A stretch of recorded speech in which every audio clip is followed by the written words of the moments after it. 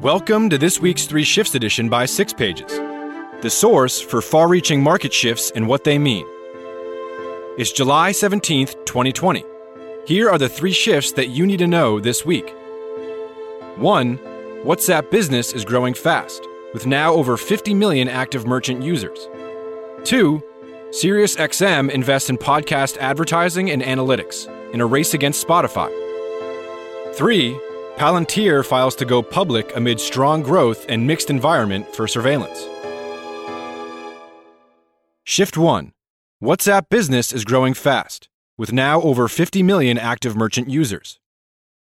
Facebook subsidiary WhatsApp revealed that WhatsApp Business, launched in January 2018, now has over 50 million active merchant users.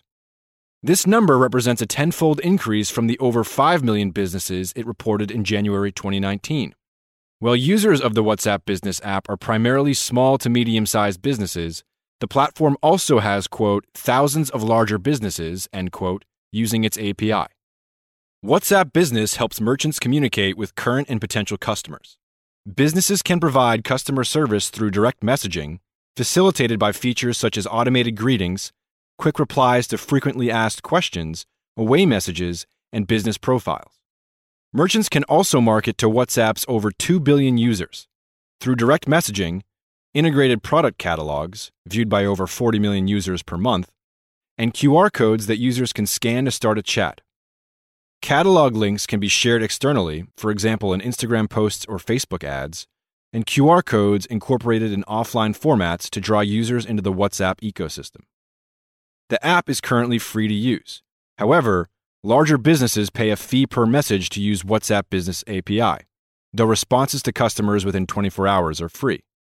There are over 60 official API partners that can help businesses implement the API, with targeted solutions by use case and industry vertical. WhatsApp is currently the most popular messaging app in the world, followed by Facebook Messenger, but has struggled to fully monetize its assets. It backed off of ads in WhatsApp in January 2020 in favor of a WhatsApp Business strategy for monetization. The long game for WhatsApp Business includes payments, both e-commerce and peer-to-peer, integration with Facebook ads, and paid business services. WhatsApp Business is available in the US, UK, Germany, India, Indonesia, Brazil, and Mexico, with plans to roll out worldwide.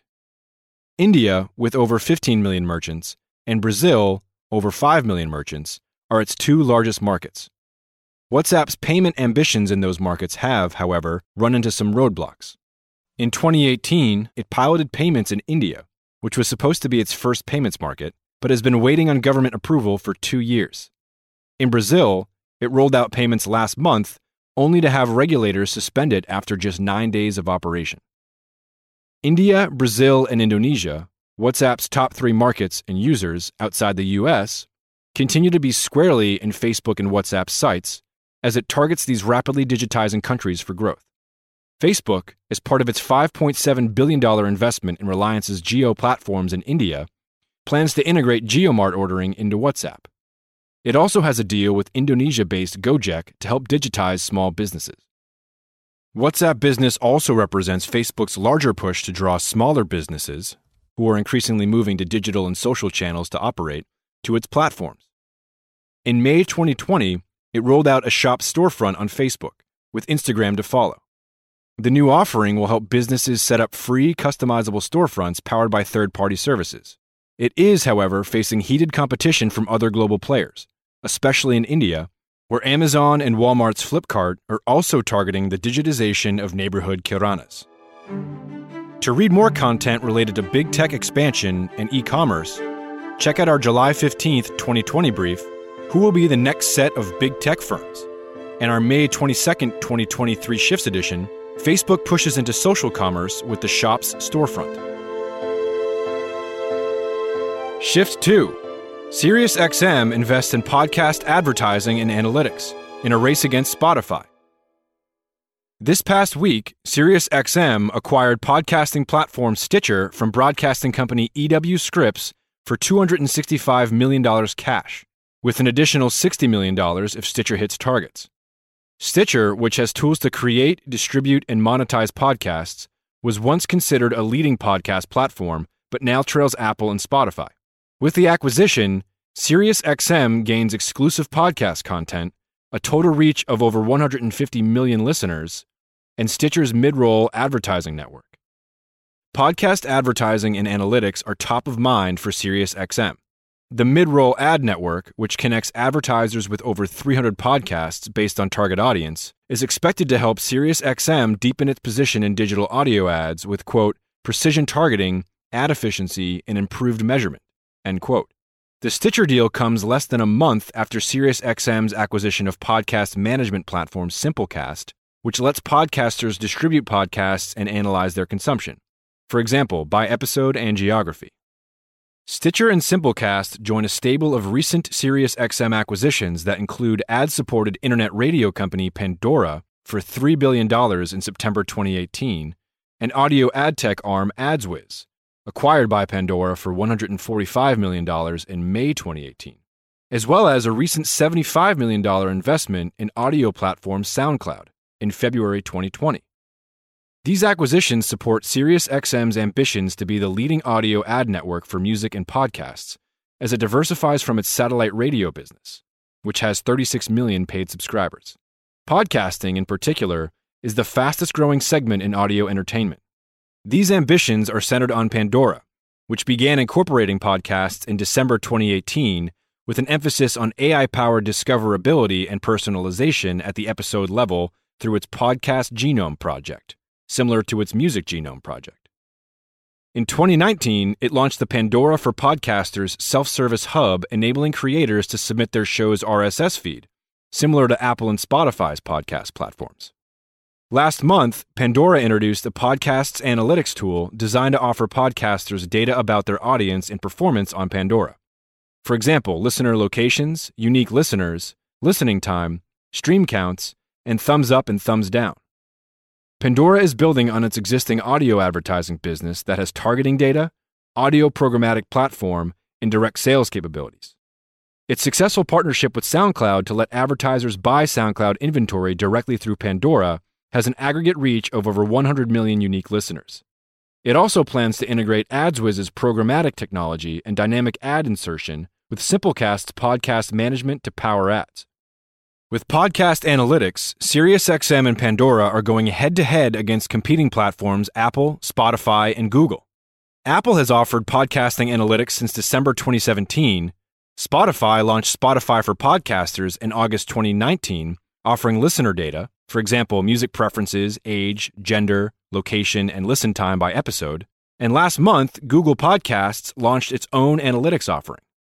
Spotify in particular has been making aggressive moves to capture the podcast space, rolling out an interactive ad format on episode pages, video podcasts, record with friends remote podcasting features, and a feature to turn a video chat into a podcast. This is in addition to its spate of acquisitions, most recently $196 million for The Ringer, and investments in content. For example, a $100 million plus exclusive deal for Joe Rogan's podcast, as well as exclusives with DC Comics and Kim Kardashian West. In its Q1 2020 report, it had over 1 million podcasts on its platform and saw triple-digit growth in podcast consumption year over year. To read more content related to podcasting and streaming platforms, check out our December 3rd, 2019 brief, Spotify's podcast-driven growth in the trajectory of podcasting, and our October 24th, 2019 brief, Disney Plus and the Age of Streaming Video Wars. Shift 3. Palantir files to go public amid strong growth in mixed environment for surveillance. Earlier this month, data analytics firm Palantir, founded in 2004, filed to go public via direct listing or IPO and could be listed as early as this fall. The filing comes as Palantir grows its sales team and projects $1 billion in revenue in 2020, up 38% over 2019, becoming cash flow positive for the first time in the firm's 16-year history. In parallel, Palantir is raising nearly $1 billion, with $550 million already secured from partners Sampo Holdings and Fujitsu, reportedly at a valuation between $26 billion and $30 billion. Palantir is known for its work with government agencies, often on sensitive and in some cases controversial projects in areas like surveillance and border control. It has over $1.5 billion in U.S. federal contracts for clients such as the CIA, NSA, Navy, Army, Space Force, Immigration and Customs Enforcement, Center for Disease Control, and Health and Human Services, in addition to local law enforcement, private companies, and foreign governments. Palantir specializes in helping clients find connections and insights across their large, disparate datasets, using software combined with consulting services. Its flagship data platforms are Gotham and Foundry. Gotham is used by governments to integrate, analyze, and interrogate data from different source systems using human-driven analysis.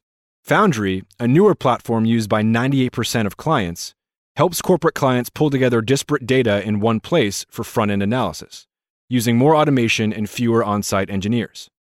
Palantir's growth has been driven in part by a need for health surveillance and government tracking to curtail the spread of COVID-19.